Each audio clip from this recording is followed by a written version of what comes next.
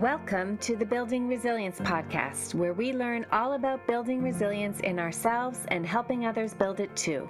We draw from the principles of positive psychology, neuroscience, and coaching to help you face change and adversity and do more than just survive. We want you to thrive.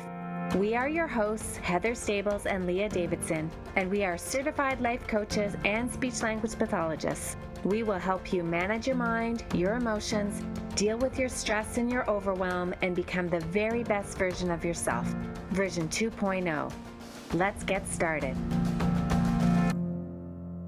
This is the Building Resilience Podcast, episode 31, Grief, with Krista St. Germain, with your hosts Heather Stables and Leah Davidson. Krista St. Germain is a master certified life coach, grief expert, widow, mom, and host of the Widowed Mom podcast. When her husband was killed by a drunk driver in 2016, Krista's life was completely flipped upside down. And while it would have been easy to believe her best days were behind her, thankfully Krista discovered life coaching and post-traumatic growth and was able to move forward and create a future she could get excited about. Now she coaches and teaches other widows so they can love their life again too. We are so thrilled to have Krista with us on the podcast today. We are so excited to have you. Thank you for coming. Totally excited to be here. And why don't you just at the beginning take a few minutes to just introduce yourself, because we have an exciting topic. We're going to be talking about grief. I know it sounds funny to say an exciting topic, but I am excited to talk about it with you because I know that you are. That's why we call you the Amazing Krista, is because this is your jam. You have helped so many people. And just why don't you start us off with sharing a little bit about yourself and what brought you into this grief world that you're the expert in? Yeah, thank you. It's so strange even now just to hear that, because before my husband died, I don't think I ever imagined that I would someday be living and working in, the area of grief and would be really someone who is an expert at it. It's just still kind of strange and surreal to me. But yeah, so I'm Krista St. Germain, and I'm a master certified life coach. I'm a widow. I'm a mom. I host a podcast called the Widowed Mom Podcast, appropriately named. And I got into coaching and grief work because my husband died. Wasn't really something I ever aspired to do. I'd done a few different things before coaching, but grief definitely wasn't part of that. But when I was 40, he and I had been on a trip and we were coming back from that trip, and I had a flat tire and we'd driven separately, but I pulled over on the side of the interstate and he pulled up behind me and he wanted to change the tire. Stubborn man that he was, didn't want to wait on AAA. I really just kind of went against my better instinct there. I knew it was dangerous and something told me he shouldn't be doing it, but I just let him. And as he was trying to get into the trunk, there was another driver that we later learned had both meth and alcohol in his system. And he didn't see the hazard lights, didn't brake, just right into the back of Hugo's Durango and trapped him in between his car and mine. And 24 hours later, he was gone. Really fast, unexpected, big loss for me. It was my second marriage, kind of my redemption story, right? Because the first marriage hadn't ended so well. And he was just proof that true love existed and I could be treated like I wanted to be treated and happiness was possible. And so many of my dreams and goals and visions for my life had to do with the two of us. So it's really hard road there for a while. And therapy's super useful for me. I had a great therapist in my back pocket from marriage number one, and she kind of helped me get back to that place where I was functioning. And then I just happened to find a life coaching program. Really, it wasn't even something I'd ever experienced or knew anything about, but it came to me at exactly the right time when I needed it. And it just helped me change everything. I didn't realize, which I'm sure we'll get into, but I didn't really realize that growth was possible after loss. Right. And so life coaching showed me that. And it was so profound for me that I decided I have to do this. I have to do this. And I think also what happens in grief sometimes is we realize how short life can be and how precious life can be. And we start kind of doing an evaluation of everything in our lives. And that's what happened for me as I went, do I want to be doing what I'm doing for a living? Is this really how I want to be spending my time? And the short answer was just no. Right. Let's just jump right in. One of the things that, as you mentioned, you worked with a therapist and then became a life coach and coaching. What do you think is the difference with people who would need therapy following grief versus coaching? Is there a difference? Because I know it's a question that we're often asked, when is it appropriate for therapy versus grief coaching? Yeah, I think that's a decision that you need to make individually, but kind of rough guidelines that I use are that if you consider that we have this kind of minimum baseline of wellness, and at that minimum baseline of wellness, we're able to meet our own needs, we're able to take care of ourselves, we're able to feed the kids, we're able to get out of bed, we're not crying all day, we're functioning, we're surviving, right? Anything above that, I think, is a brilliant place for coaching. Yeah. Anything below that, I think we really need maybe a little bit more intervention. Mm-hmm. And so that's how I make that difference. Also, for my clients, we use the term widow fog, but I think grief fog is just as an appropriate term. Mm-hmm. Sometimes, depending on the loss, the grief fog can be pretty intense. Yeah. And so I think we're best able to serve people with coaching when the grief fog has lifted a bit. Yeah. I know for me in the early days, I could not read and retain information. I just couldn't. I would read something over and over and it wouldn't sink in.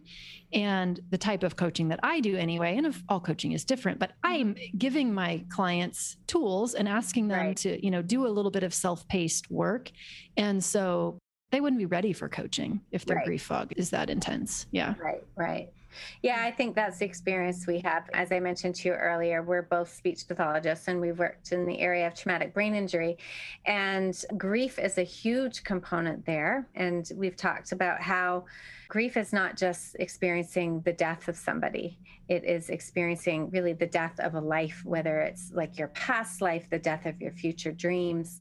And I would say it's probably the same thing for many of our clients who they're grieving a loss of their identity, that it does take some time before they're ready to start processing, that there's a grieving process that they have to go through.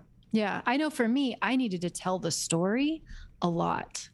I had to tell it. I don't know if your clients are in that same place too, but yeah, just be able to tell it, because I was in that space where intellectually I knew that it actually had happened, but yet there really was a part of me that believed I was in a nightmare that I just hadn't woken up from.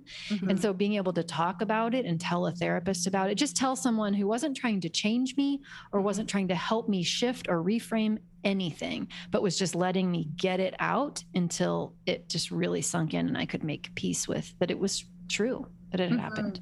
Yeah. Yeah, so that's almost like one of the first ways to help support somebody in grief is allowing them to just process and just have the conversations, share as much as they want to share. What are some of the other ways that I know this is also a common thing that people are like, okay, how do we deal with grief? That's the biggest question I think that people encounter. What do we do? What do we say? What do we not say?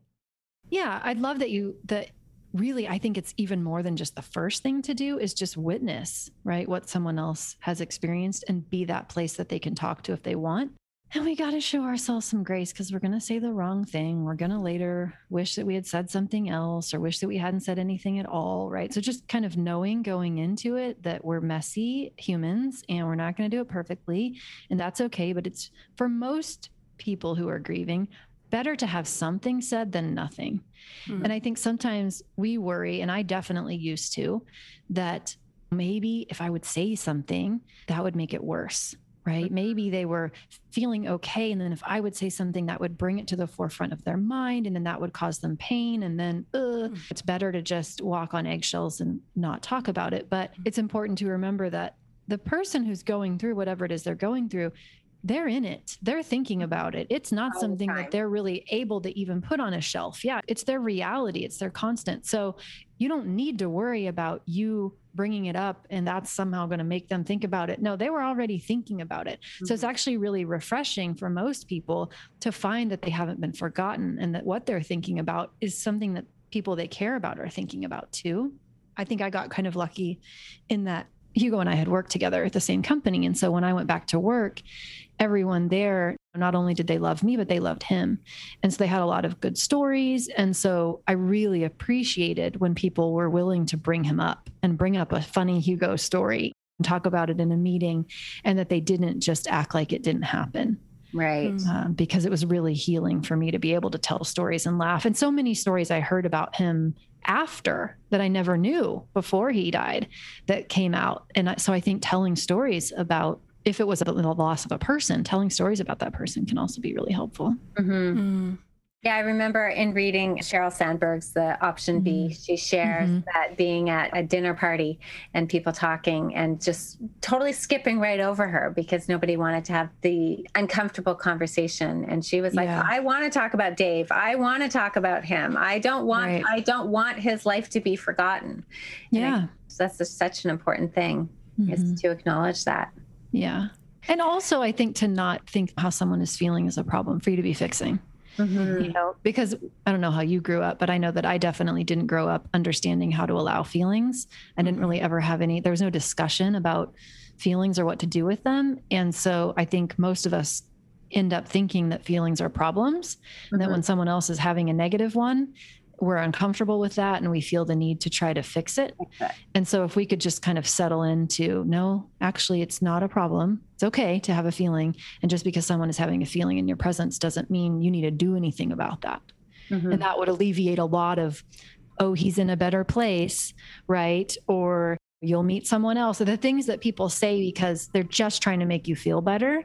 And because they think feelings are problems and they perceive your negative emotion, they want to fix it. Yes, and I think people often try to relate to someone's grief by offering their own experiences. And sometimes that might not be helpful to compare because everybody grieves differently.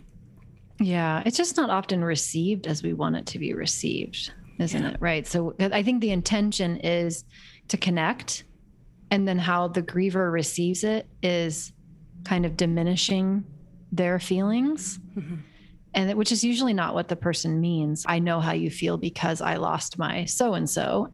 And then in the griever's mind, it's how dare you compare your loss to my loss, and they feel invalidated. And so, yeah, it's just not particularly useful, but I'm so sorry. I love you. I'm here for you, you know. Yeah. And I think it is also connection.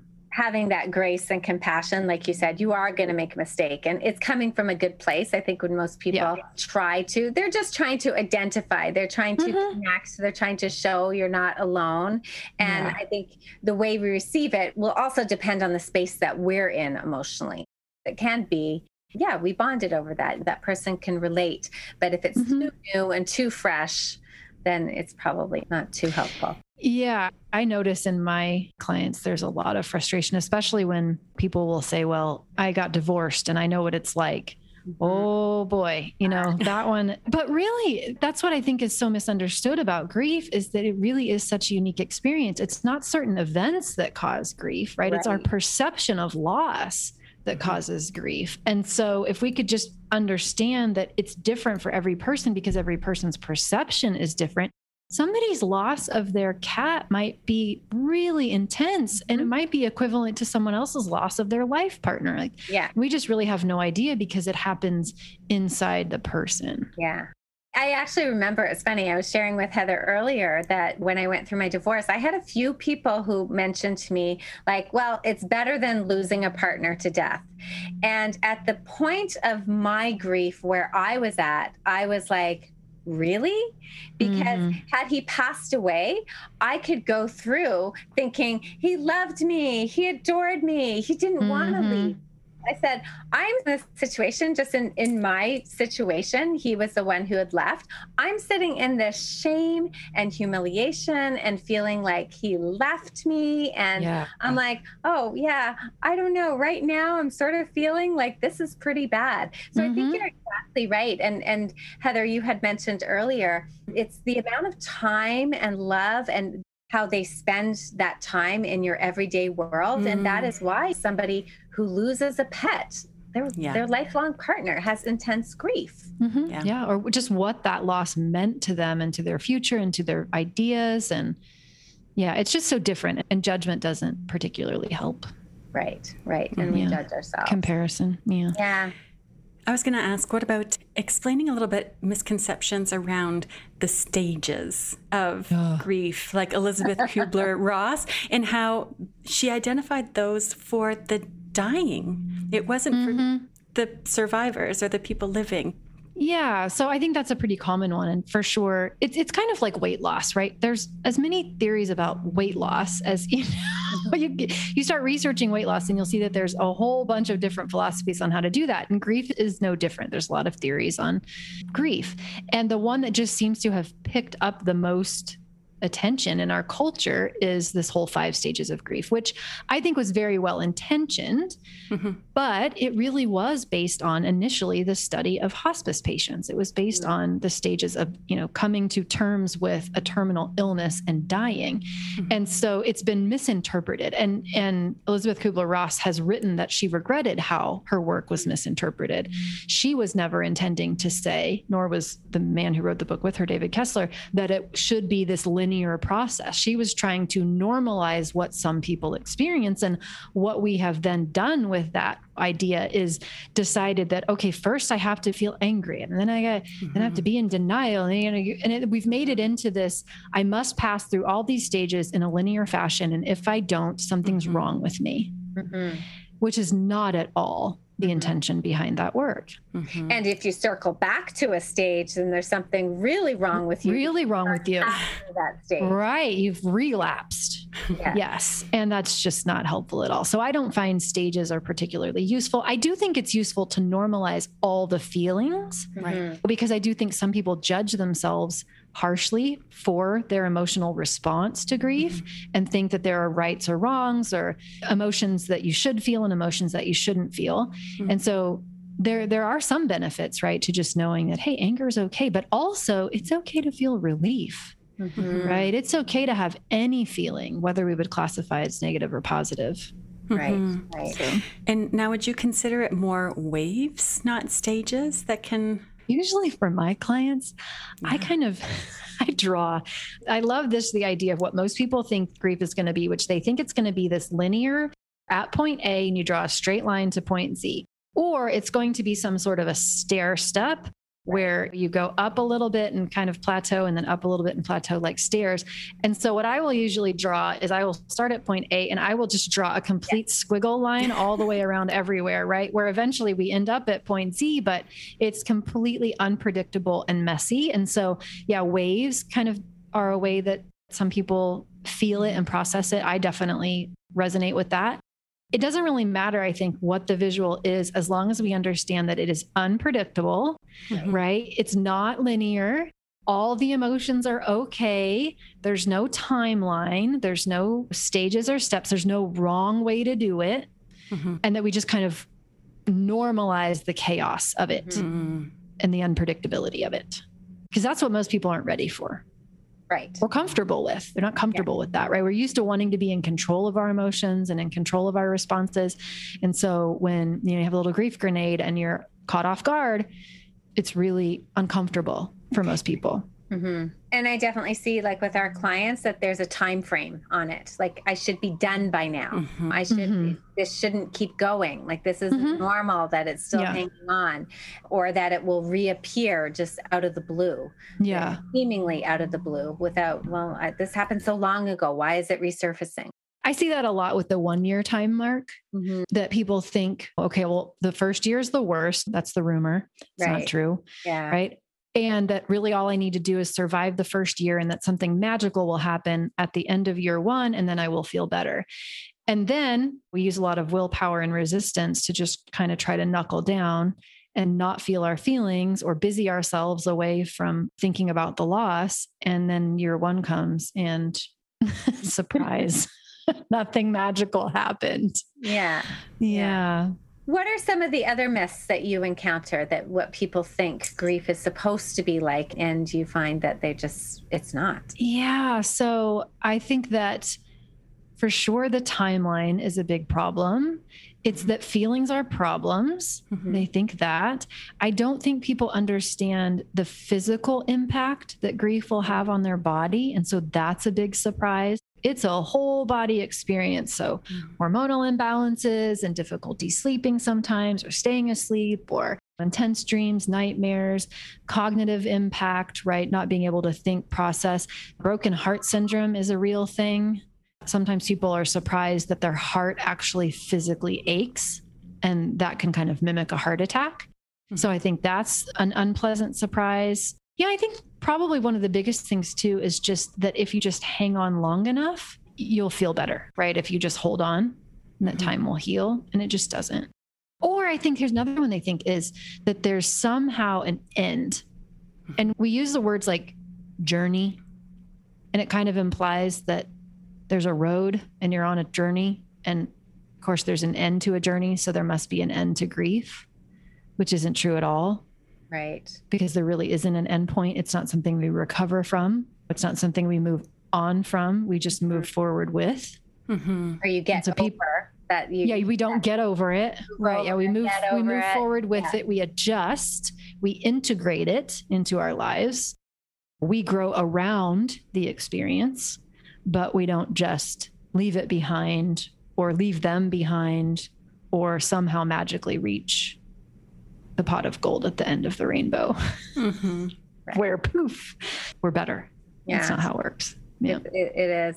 And it can take much longer and that I think is the danger of that timeline. It can take so much longer for people even to get their head around the idea that this is an ongoing thing. And it's okay. It's okay that it's going to come and go. And there's no one right way to do it and one wrong way to do it. Yeah. I have a lot of people that reach out to me very early after the loss. They're looking for support there. But then I also have a lot of women who didn't get the support that they needed or could have benefited from. And maybe they're 10 plus years out from a loss. And they're just kind of really realizing that there's some stuff left that they need to deal with, especially with moms. Sometimes you get so busy trying to live, trying to feed your kids and do the things, and you don't prioritize your own mental well-being. And then later on you look back and go, I think there's still something here that I need to deal with. And you realize that you want to go back and take a look. And there's no wrong time to do that. And certainly no reason to feel bad about it, but it just can be surprising, right? You know? Right. Yeah. So let's talk a little bit about processing grief and what that looks like for somebody who's in the middle of feeling like they're in the throes of it. How do we process it? I would back up just a second and just maybe say that it kind of depends on what you're thinking about in terms of grief, right? So it's important to put it in context. So sometimes when people say grief, they're just thinking about an emotion. And they're calling grief an emotion. When I'm thinking about grief, I am kind of looking at it as an umbrella term for all of the thoughts and feelings and responses that we're having about the loss, right? So when you ask me that question, it depends on what we're talking about. So if it's just the emotion, it's different than if we're saying really the umbrella term of all the thoughts and all the feelings and all the behaviors, right? So I think what most commonly people are looking for is the emotion. And so for me, I kind of recommend two things that are kind of my go-tos. So one is just learning how to feel your feelings, which, as you know, right, isn't commonly known. No. And I certainly didn't know it. And there's a way to do it that minimizes suffering. And most of us don't know what it is. And so learning how to feel your feelings, and I'm sure you teach people that, I teach people that.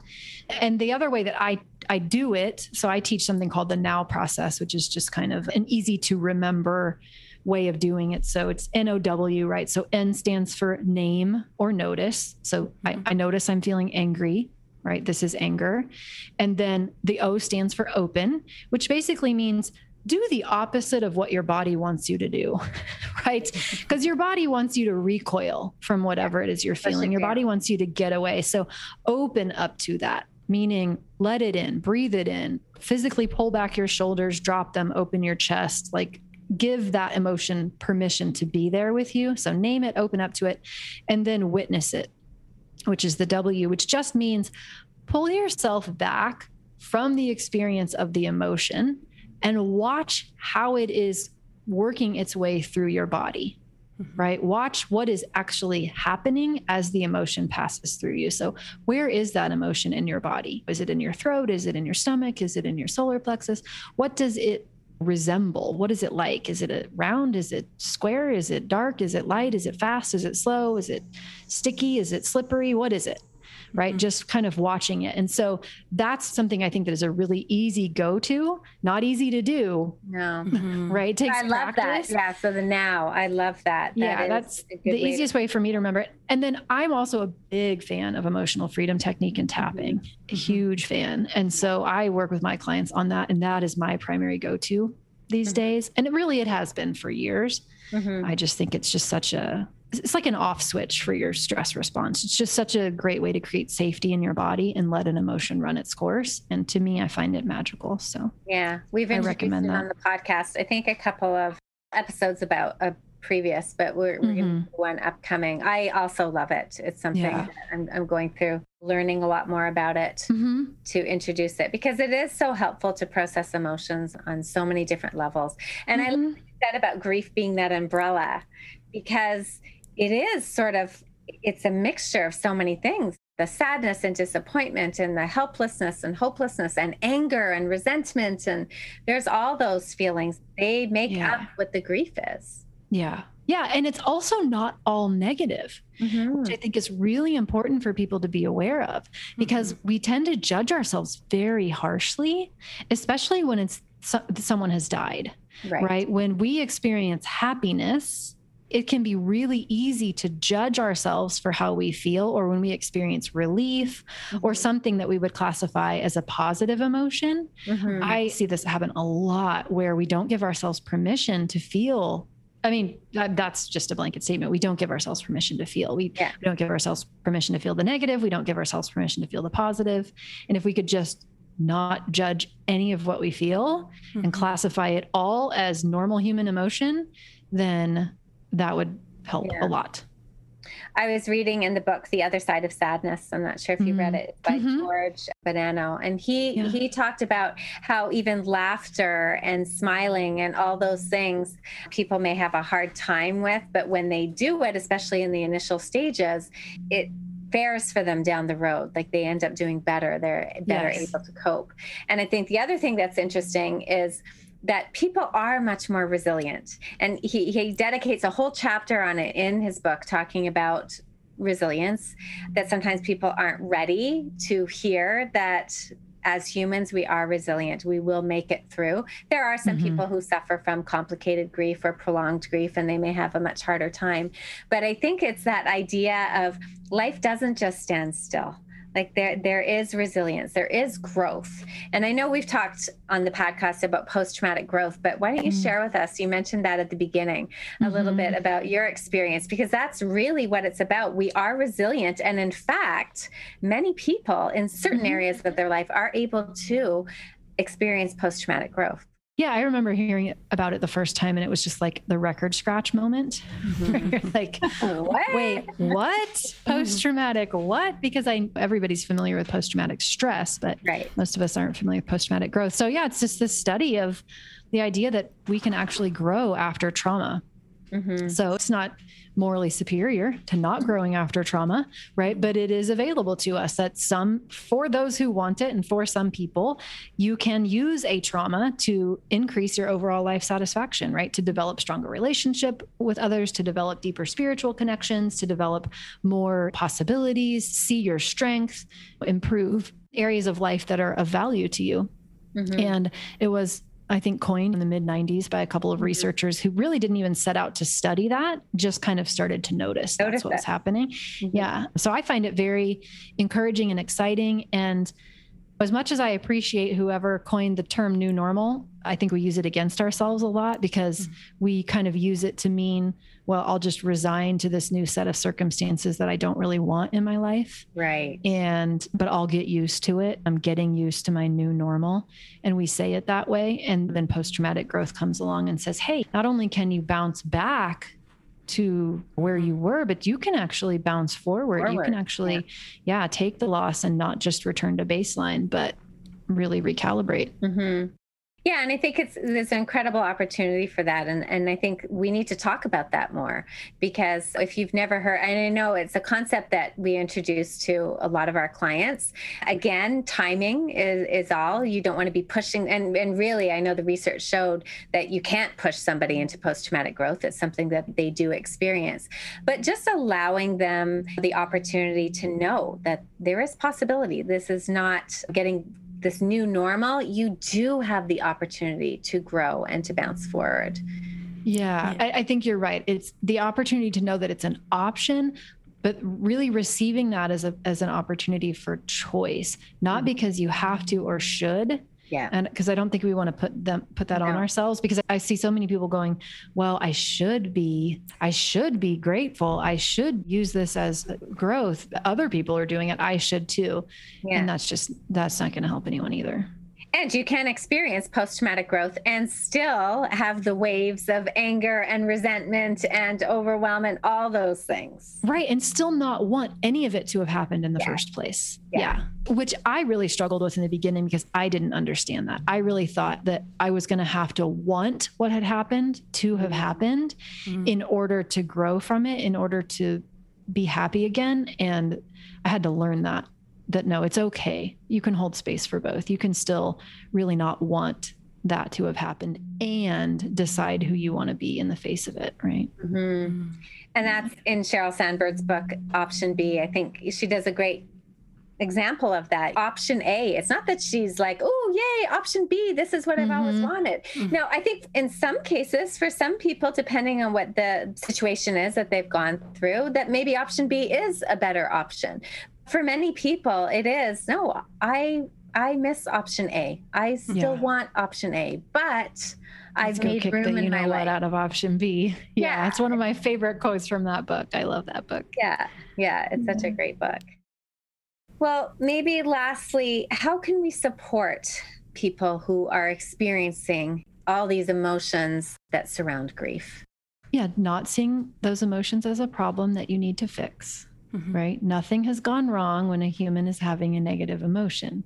You didn't cause it, and you don't need to change it. So just let them have it, right? Bear witness to it and support them, love them.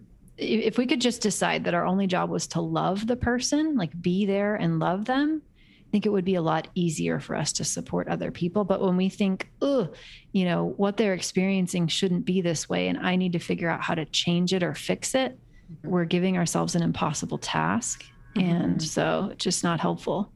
So I don't really think it has to be any more complicated than that, honestly. You can ask someone if they want your help, but it's okay if they don't. You might ask them if they want your help, and they might have no idea how you can help them. So maybe you just jump in and help them. For me, I remember there were some people that really just rallied around me. I didn't know what I needed. One of my friends just went and bought school supplies for my kids. She didn't even ask, right? She just did that. One of the teachers at my son's school, she didn't ask me. She moved my son from one class to another class because she knew that the teacher would be a softer touch and would help him, right? So people showed up and mowed my lawn. And I never would have asked them to do those things. I couldn't even think about those things. And even if I could have, I don't know that I would have probably thought that I was burdening them with those requests. So sometimes it's really helpful to just jump in if you know the person well and do something for them instead of just saying, well, if you need me, call me. Yeah, which is, I think, probably... They're not calling. No, because it puts the onus back on them. It's one more thing, and they're already processing so much. Yeah. It's one more thing. Yeah, I love that. Just get out there. And maybe what you do is not going to be the exact thing that they need, but I'm guessing it's going to be pretty appreciated regardless, or it doesn't even have to be appreciated. It just, you're noticing them. You're witnessing their pain. Yeah. And it comes from your heart. Right. Yeah. That's awesome. Heather, do you have any more questions? Well, I was just going to ask, when clients come to see you and work with you, what types of things do you work with them on? Yeah. So I run a group program. So it's all widows and all moms. And so I have done this long enough that I see the same major hurdles and the same major obstacles. And so everyone's story is different, of course, but there are a lot of similar issues that they struggle with that we address. So for sure, we always start with feelings. Right? Like Who doesn't start with that? So I actually asked them to feel 100 feelings until they really start to get the hang of it and feel comfortable with it and good about it. I teach them how to tap. And then we work through all the major areas of life and just look at what are the stories that they're telling themselves about the loss in that particular area of life. So a lot of us are telling ourselves that we should have done things differently in the past. And so we look at that we won't be able to be happy in the future. So we look at past, we look at future. We're really experiencing identity challenges, like who are we now? And so we've got to kind of redefine that for ourselves. What is our purpose? So we talk about big P purpose and little p purpose, and really deciding what it is that we want to do next without believing that there's some sort of perfect divine answer that we must find. Figuring out how to, a lot of clients really struggle with overwhelm, how to support yourself through overwhelm. Even just how to dream again is important sometimes, because it would seem like that wouldn't be an issue. But for most of us, it really is. When all of your dreams were wrapped up in a particular direction and then that's no longer available to you, you kind of have to go back and refigure that out for yourself. And so I work with clients on that too. Relationships, usually want to talk about parenting and how do you parent a child who's lost a parent without putting all of that burden on yourself to be both parents. The questions are always, is it grief or is it normal child behavior? How do you get confident again as a parent when you know your child has been through something so challenging? Sometimes parents become overly permissive or overly disciplinarian. And how do you find that balance? And confidence is a huge issue, which I think is a big surprise to people too, because they don't really expect confidence to take a hit after a loss, and it does. And so we work on, where does confidence come from and how do we create self-confidence versus confidence in a skill? And it's awesome. All of life's changes, right? When you've been through something major, everything's up for grabs. And so there's a lot to be done. In many ways, it feels like you are restarting and you have to lay down some groundwork again, get your bearings. Yeah. And sometimes it's almost like, though, I'll have clients who have done a lot of living since whatever the loss was, right? And so maybe for me, that it's loss of a spouse, but they've gotten remarried, right? And maybe now they've gotten divorced again, or they've been a widow for the second time, but what they really need to process was what happened with the first loss. Right. And so it's never cookie cutter. It's always very individual. And there's just a lot of stuff depending on the person and what they've been through that we get the chance to look at. Well, thank you so much for sharing so much of your knowledge with us. Where can people find you? Yeah, well, my podcast for sure. It's called the Widowed Mom Podcast, but I think anybody who's interested in grief would benefit from it. Yeah. And then coachingwithkrista.com is probably the easiest place to go because it's got all of my social and everything on there. Well, thank you so much. We appreciate you taking the time to share this with us, because I know grief is something that we are all going to encounter, whether it's personally something right now or something that's going to touch us later. It's one of those things we can't get through life without. It's not if, it's when. Yep. Exactly. You got that right. Well, thanks for having me. All right. Yes. Thanks so much. Thank you for listening to the Building Resilience podcast. If you are interested in a little bit of weekly motivation, want to be kept in the know about upcoming free classes and resources, new podcast episodes, and other ways of working with us, please go subscribe to our weekly email. You can subscribe at www.hl-lifecoaching.com/newsletter. Again, that's www.hl-lifecoaching.com/newsletter. We'll see you again soon.